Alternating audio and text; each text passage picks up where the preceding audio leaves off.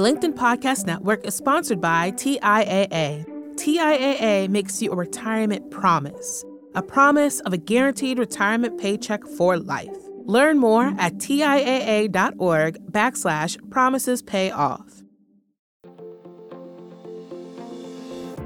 Hello, my friend, and welcome to another exciting episode of Negotiate Anything. Thanks for joining us today. With over 10 million downloads and listeners from more than 180 different countries, it's dedicated listeners just like you who have made Negotiate Anything the #1 negotiation podcast in the world. I'm your host, Kwame Christian. I'm a business lawyer, mediator, author, and the proud CEO of the American Negotiation Institute. Now, before we get into today's insightful conversation, I have a golden opportunity for those of you who recognize the power of negotiation in your professional lives. Have you ever found yourself wishing that you could navigate those high-stakes conversations with more confidence?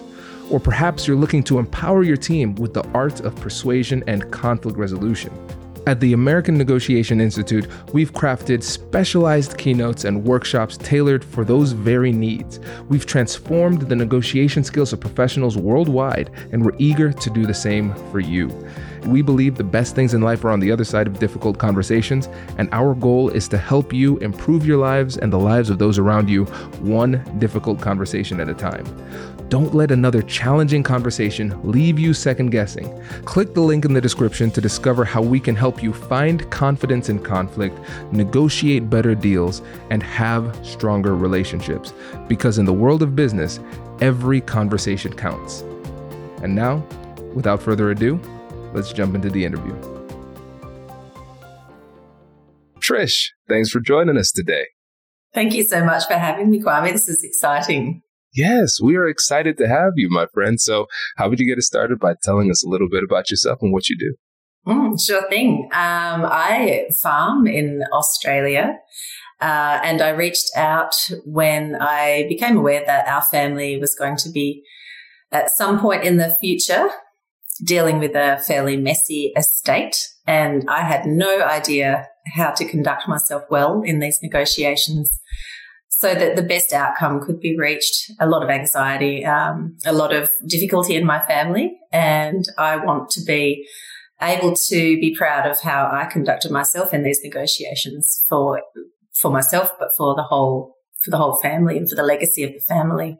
Yeah, that is a really tough situation, and unfortunately, this is a situation that happens pretty frequently, where somebody passes away and things get messy on the back end between family and close friends. And so, yeah, this is a tough negotiation, not only because there's probably a substantial amount of money on the line, or at least not an insignificant amount, but also the emotionality that is tied with these negotiations. So it's really tricky, really difficult to deal with, but not impossible. And so let's talk through it. So listeners, this is going to be kind of a different type of episode. So in this episode, Trish is going to be asking me questions, and we're going to kind of brainstorm some solutions for the situation. So you gave us a bit of background here, Trish. Let's set the stage a little bit more, and then we can just launch into what questions you have. Sure. Thank you so much, Kwame.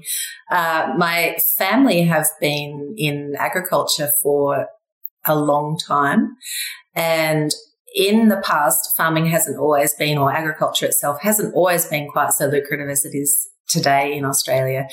Land values have gone crazy, and where in the past inheriting the family farm might have been seen as a career path, it's now seen as an incredible wealth creation process. And so with multiple children in a family, the family farm can be quite a hotly contested asset, because it really could set somebody up for the rest of their life and have generational wealth from this process. But the other part of it is my mother passed away and left parts of her estate to her children, to my siblings and I. But my father continues to manage the land, and there's no strong relationships left in the family. So it has the potential to be a fairly difficult negotiation process. Everybody is very attached to various parts of the assets. We all have a long history with the assets and a long history with the farming. And so there will be, I'm quite sure, a lot of emotion attached to this situation. So I would like to plan ahead so that it's not a train coming down the train tracks. I think I'd really like to know what I'm going to plan ahead and how I'm going to conduct myself ahead of time, because it will be so difficult to deal with this, with the emotion of, you know, the passing of somebody and all of the other things that could be happening at the same time. So I guess my main questions are, how do I prepare for something? Yeah, when I don't know ahead of time what the playing field will even look like. We don't, you know, nobody will know until the negotiations are imminent exactly what the playing field will look like, what the rules will be, what the items will be that are going to have to be negotiated, whether it's, you know, the ongoing business, whether there's a succession problem, you know, all of the sorts of things that plan ahead for, but not knowing exactly what those things will be until the negotiations are literally happening at the time. Yeah, this is a tough one. And first, condolences on the passing of your mom. That's always something that's going to be tough. And that's a tough one. Again, whatever the conversation has to be, if it's on the topic of the passing of a loved one, even if it's a positive conversation, it's going to be a heavy emotional conversation. So that adds an extra element of difficulty too.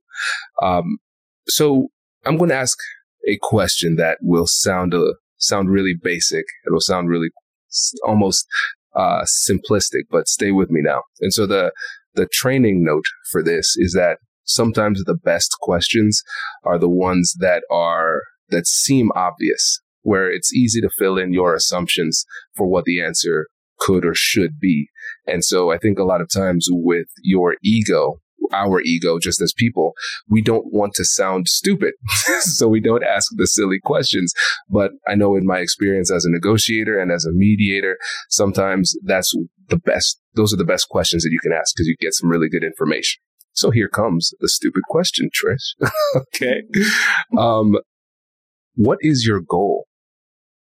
Oh, I think my goal really is to have better relationships with my family at the end of this and to protect some valuable family assets for the future. Okay. And when you say better relationships, what does that mean? It means being able to interact with family members with a mature relationship, not one that has been destroyed by another round of very immature negotiation with a lot of personal attacks and undermining that has happened. Don't want to repeat that, so that we can actually use this negotiation process as a relationship building experience as opposed to a relationship destroying process. That's good. That's really helpful. And again, that goes with our ethos here. As a listener of the podcast, I know you know, but we see conflict as an opportunity. And as difficult as this situation is, you are recognizing that it is an opportunity. Now, listening very closely to one of the things that you said you don't want this to be another round of damaging negotiations, which makes me feel as though there have been damaging conversations in the past. Yes. Am I close on that one? Yes, you are. So when my mother passed away, the negotiations that took place were very, very poorly planned.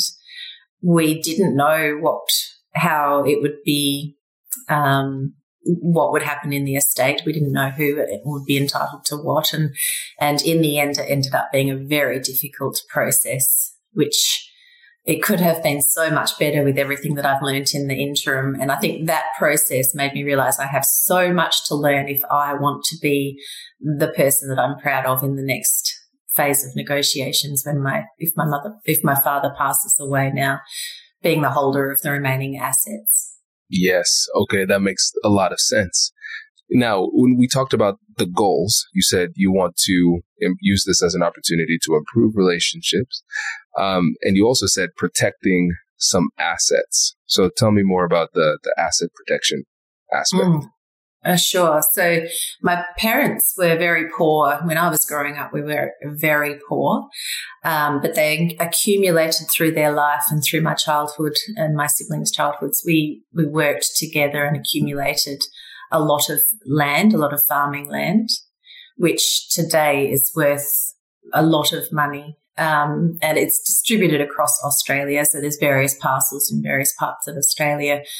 Those assets have attached to them a lot of legacy, a lot of family legacy. They were able to buy land from, like ancestral land from other family members and accumulate that into their wealth. But actually for me, the real value that I understood of myself from the negotiations when my mother passed away was that the wealth itself, while attractive, is actually not what I valued out of that process. I was really upset in hindsight when my value of legacy was not able to be honoured in that negotiation process. So after a lot of soul searching, I realised that was my motivating value that was undermining me in the negotiations. I wanted to protect these assets, not necessarily from the perspective of wealth, but from the perspective of being able to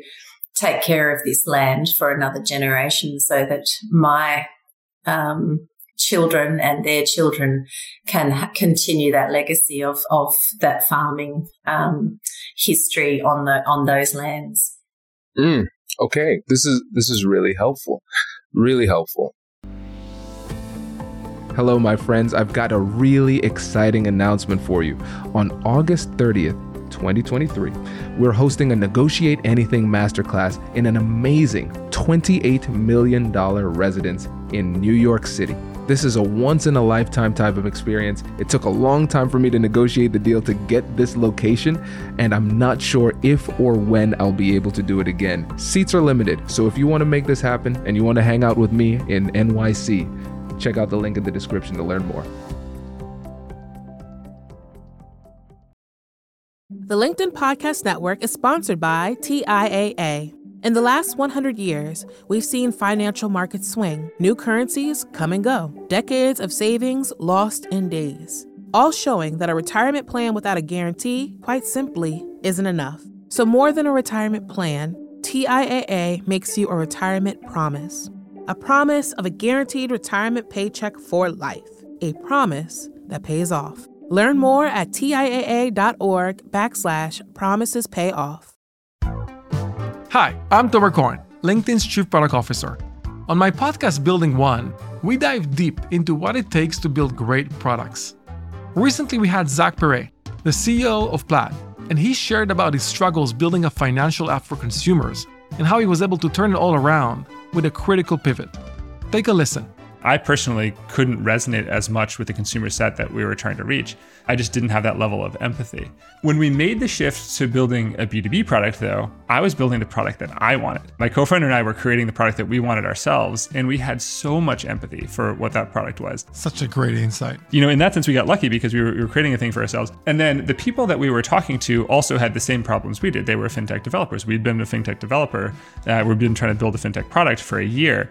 And so we had such deep empathy. We had such a clear ability to... If you want to hear more of Zach Perret's story and the lessons that follow, listen and subscribe to my podcast, Building One.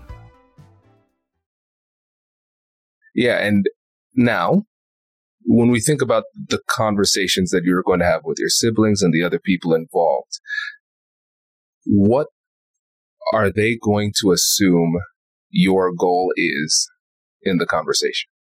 Oh, that is such a hard question, Kwame. Gosh, I have thoughts, and I would probably have had a very quick answer for you just 3 or 4 years ago. But today, I think that question for me is quite difficult to answer. I wonder if they would suspect that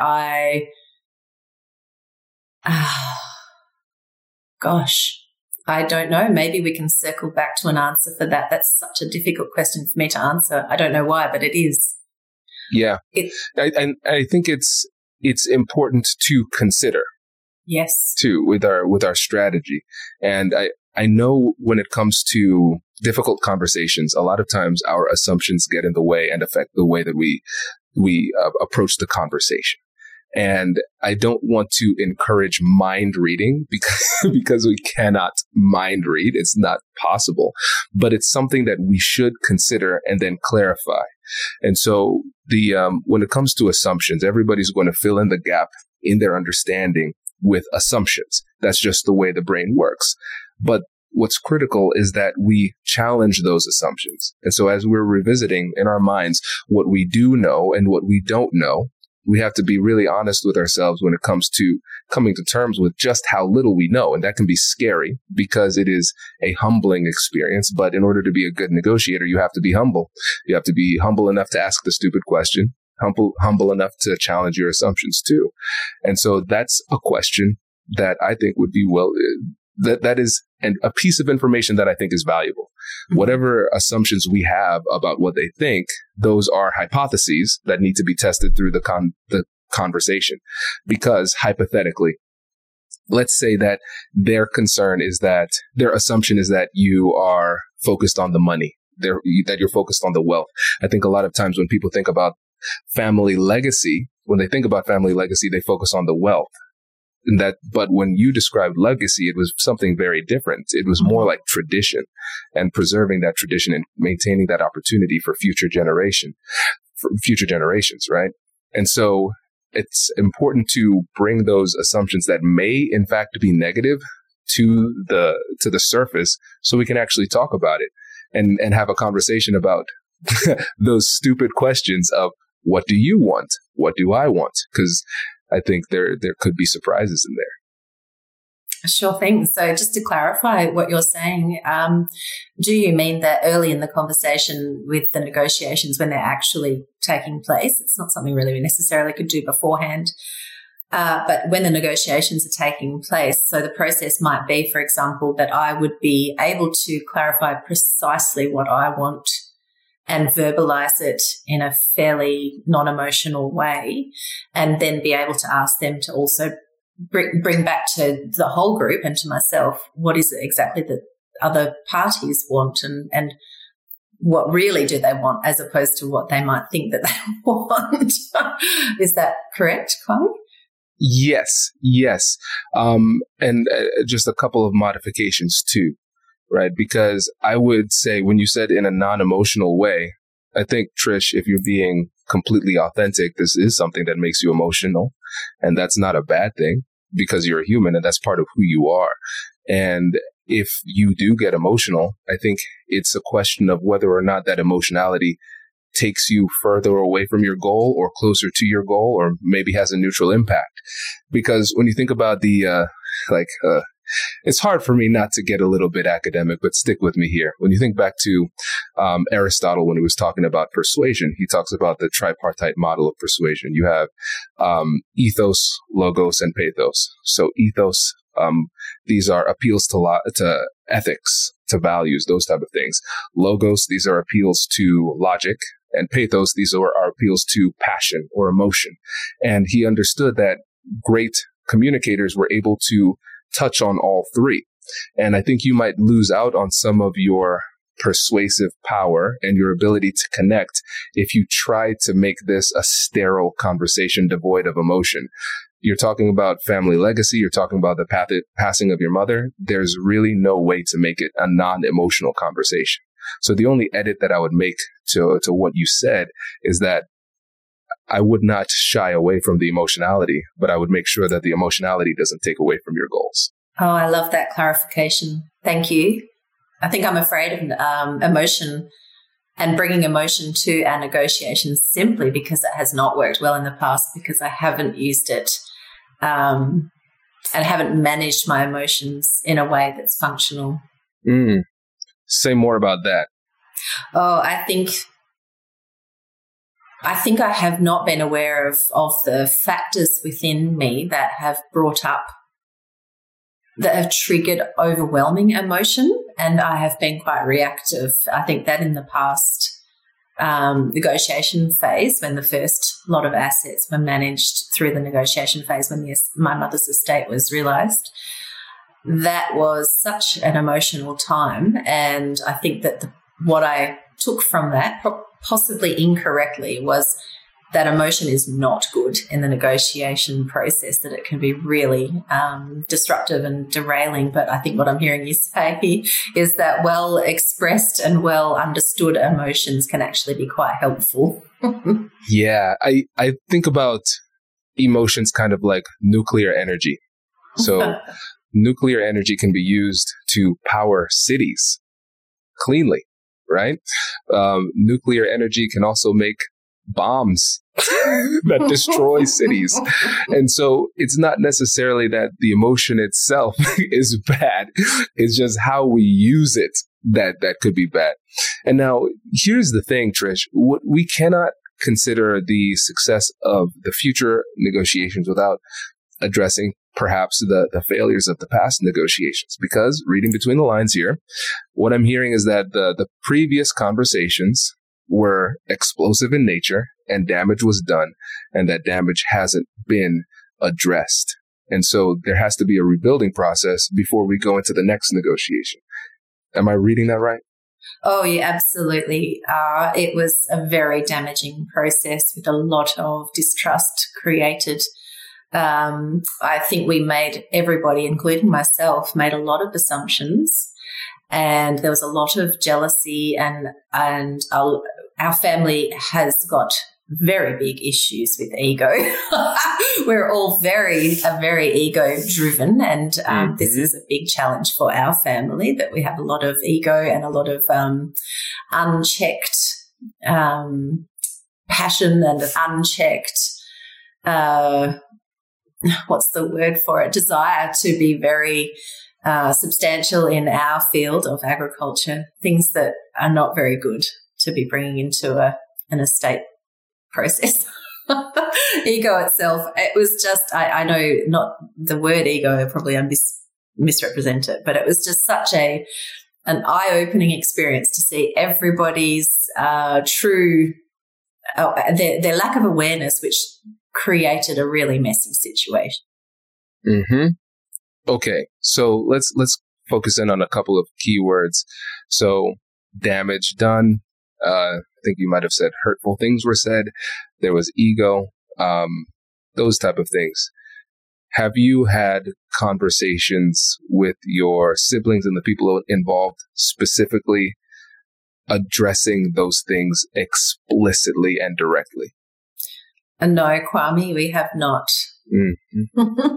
It seems almost overwhelmingly difficult to approach this thing. And I must say that I have done so much work to become more skilled and become more aware of what actually happened in the first phase of the negotiations than my siblings. I don't think that they have done the same reflection, and I can totally see how things became derailed from the different character traits, the different personalities, and my own contribution to that.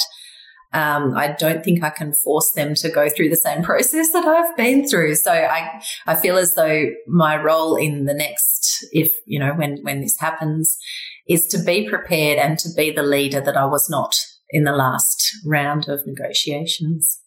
Yeah, I think that's well said. And you have to remember, it only takes one person to improve the quality of a relationship.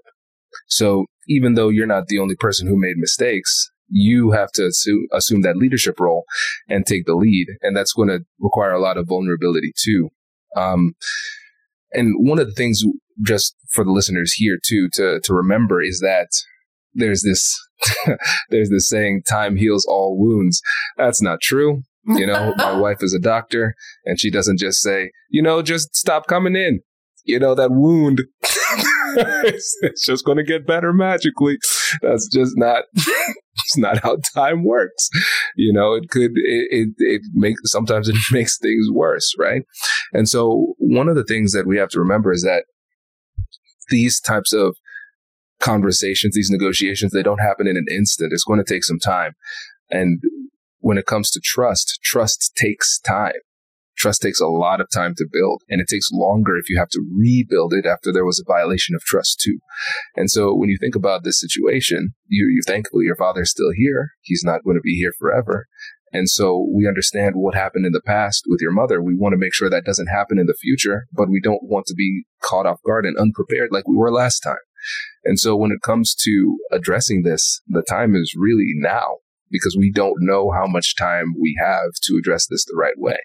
And one of the things to keep in mind is the distinction between blame and contribution. Because a lot of times in these situations, the natural tendency is to shift the blame to other people. You did this, you did that, you did that. And then what happens? The person says, well, you know what, Trish? You weren't perfect either. You said this and that. And so now we have an unproductive conversation. Everybody's blaming everybody. And now we're not getting anywhere. Oh, we're going somewhere. It's just the wrong direction. And we're going there quickly, right? But a simple semantic shift we can have in the way that we have these conversations is talking about contribution. That no matter what happened in any type of situation, I should say in the majority of situations, there's some contributing factor that somebody added to it. So even if you are 99% right, you still have 1% wrong. And if you're willing to say that, it makes the other person feel safer in sharing their contribution as well. And so I think as you're going through your soul searching and preparation, it would be helpful to identify some places where you, upon reflection, realize that you didn't do your best, and leading with that and having that be that leadership too. Because I think about this in terms of conversational or relationship leadership. Because in order for us to do better, people have to accept responsibility for the mistakes that they made. But few people are strong enough to be the first person to take that step. And if you think about this in the concept of micro negotiations, recognizing that this is going to be a series of small conversations leading up to something down the road, it makes it a little bit clearer. So for instance, it might be you calling up a sibling and just saying, hey, this isn't an easy conversation, but I wanted to apologize for what I said at the time of our mother's death. I said XYZ, that wasn't fair. And I want to start things afresh. And just see where the conversation flows. And then the tool that you can use in all of these conversations is the compassionate curiosity framework that I talk about all the time, acknowledging and validating emotions, getting curious with compassion, and joint problem solving. So with this type of conversation, we're not even getting to step 3. There's no problem solving we're trying to do. Your only goal is to rebuild the relationship by acknowledging and validating their feelings, asking questions to learn more, and then ending the conversation in a better place than where you began. And so you just start this drip by drip little campaign of communication and rebuilding. And then down the road, we can get into more substantive issues, but there needs to be an intentional amount of time focused on creating a stronger relationship first, because the stronger the relationship is, the more resilient it is for conflict. Sure. I like that approach. I must admit, in my imaginings, I was imagining that it would all have to happen quite quickly. I hadn't really thought through the idea of rebuilding prior to the actual discussion starting to take place, prior to the negotiation. Yeah. And Trish, it's, I know this, I wish I could give you something that would be done quickly. Unfortunately, it's just, it's not possible. But I will say though, that I think it takes a bit of pressure off of you to know like some kind of negotiation wizardry to get this deal done. That's not necessary. I think what you'll find is that as you are intentional about just having positive interactions with your family and the friends who are involved, over time, ultimately, the big conversation about the substance will happen pretty organically. It'll be a lot easier. You're chipping away at that resistance without addressing the situation directly, because really the underlying problem is the relationship. And I would assume, and what I've seen in a lot of these cases, is that when it comes to the actual substance of the negotiation, the parties are not that far apart in terms of substance, but there's so much emotion wrapped in it that they can't even see from the other person's perspective. That's what makes it so tough. But it's a really simple strategy. It's just difficult in execution because it requires a lot of vulnerability and a lot of discipline, because you're going to have to open yourself up.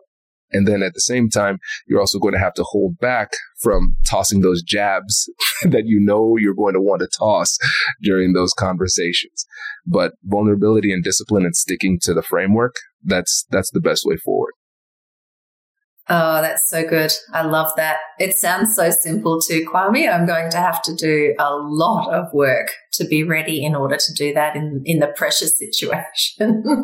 Yeah. Do you have advice for how to remove yourself from a pressure situation to sort of gather your thoughts so that you can come back improved, or come back, reset yourself and come back into a conversation? What sorts of ways? I know this is a very tactical question, but even in a more general sense, bringing yourself out of a relationship with dignity and grace, taking yourself out of a room with dignity and grace, and doing the things even just on the day, but also in a relationship so that you can come back. Do you have any advice for how to do that? Yes. Yeah. So here's what I would say. And this is a tactic that is underutilized. It is honesty and stating the obvious, because a lot of times everybody in the interaction sees what's happening, but nobody wants to admit that it's happening. And so it creates this awkward situation where everybody sees what's happening, but nobody wants to admit it. So in a situation where you realize that the emotional temperature is getting to a point where people could get hurt, what you have to recognize is the fact that honesty can really set you free. The truth can set you free, as they say. And so let's say you and I are having a conversation. So I'll say, hey, Trish, listen, it seems like this situation is getting a little bit heated right now, and I'm afraid that the conversation might be going in an unproductive direction. And full disclosure, I'm getting a little bit emotional, and I don't want to risk hurting anybody's feelings with something that I say out of emotionality. So right now is probably not a good time, but I think we made a lot of good progress based on what you shared and what I've shared.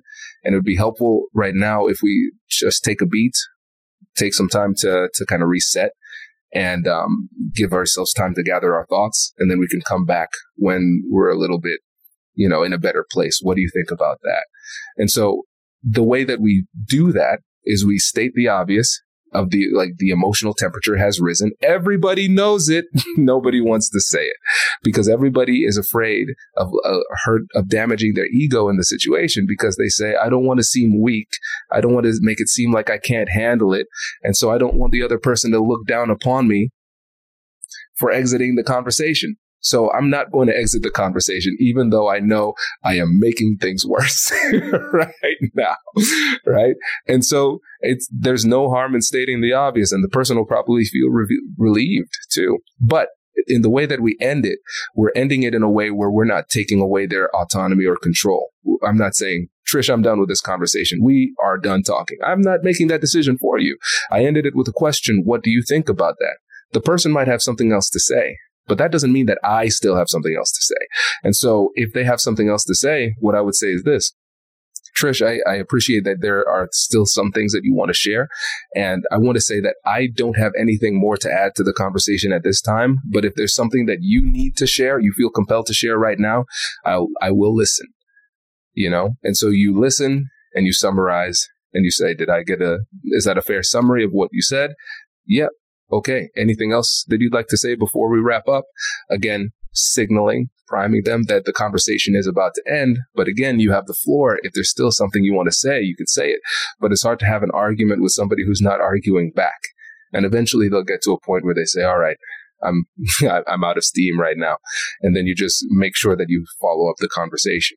And I think another little thing that you could do is just afterwards send a text message either later that day or the next day and just say, hey, Trish, listen, I know that things got a little bit heated, but I think we're making progress because it's important for us to keep talking and communicating. And so what you're doing is you're rebranding and reframing the interaction so that even though it felt tense, it might not have felt good. We understand that it was still good for us. And just think about these small interactions as just putting little deposits into the relationship bank account. Just little deposits. Because what might be happening is that you might be overdrafting in your relationships with your relatives. You need to create some more equity in those relationships for down the road when you might need to make a withdrawal in the form of a concession or a conflict, whatever it happens to be. But it's hard to make progress in a relationship if the equity within the bank account, the relationship bank account, is at a negative. Oh, that is such a graphic description. That's wonderful, Kwame. Thank you. That's fabulous. Yeah, that really is clarifying for me. I hope that I can develop the coolness that you just expressed in your own words then, Kwame, when the heat is on. Yes, I think being calm and remaining calm and knowing when you're not is key. Yeah. It's tough to do. It's not a normal human thing to do. That's not our normal human response. And so one last thing that I would say, and this is one of the easiest things you can do, but people don't do it. Talk to somebody you trust and do a role play. And walk them through the situation and tell them what you're afraid of, and then have them become the embodiment of your worst fear. Like, that's what our role plays are with what's it called? The sparring sessions, the practice sessions that we have on the podcast. And people really love those where I act belligerent and then the guest has to deal with my nonsense. Because when you're doing a role play with somebody, it helps you because you instruct them to be worse than what the other person could possibly be. And so then when the actual event happens, it's not as bad as what your friend put you through in the practice session. So you always try to role play two ways. The first time you role play as the other person. So you would actually be your sibling and the other person plays the role of you. So it forces you to come up with arguments and say things that they will say. And it's to help you to empathize a lot better because you start to think about things from their perspective that you've never thought of before in the moment. You might say, well, they have a good point. They have some legitimate points. Oh, that is something they could say. Yeah, I should be ready for that. And then you switch, and now you are yourself again, and the other person plays the role of them, and then they come at you with fire, like worse than anything that you could possibly happen in reality. And so after going through the role plays in those two ways, then the actual conversation feels a lot easier. And so when we do our coaching sessions with different leaders and things like that, and our trainings, we always make sure that we have a role play because you have to be able to feel that conflict a little bit beforehand. So you're not going into the actual conversation as if it's the first time. I absolutely love that. I'm going to definitely act on that. That's fabulous. Awesome. Well, listen, Trish, we're over time. I must like you. I must really like you. We're over 30 minutes. But I hope this was helpful. Oh, Kwame, I'm so grateful. This was helpful.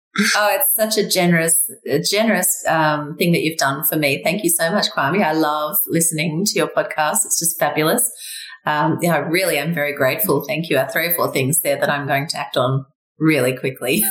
Awesome. That is great to hear. Trish, thanks for joining us. Really appreciate it. Thank you for having me.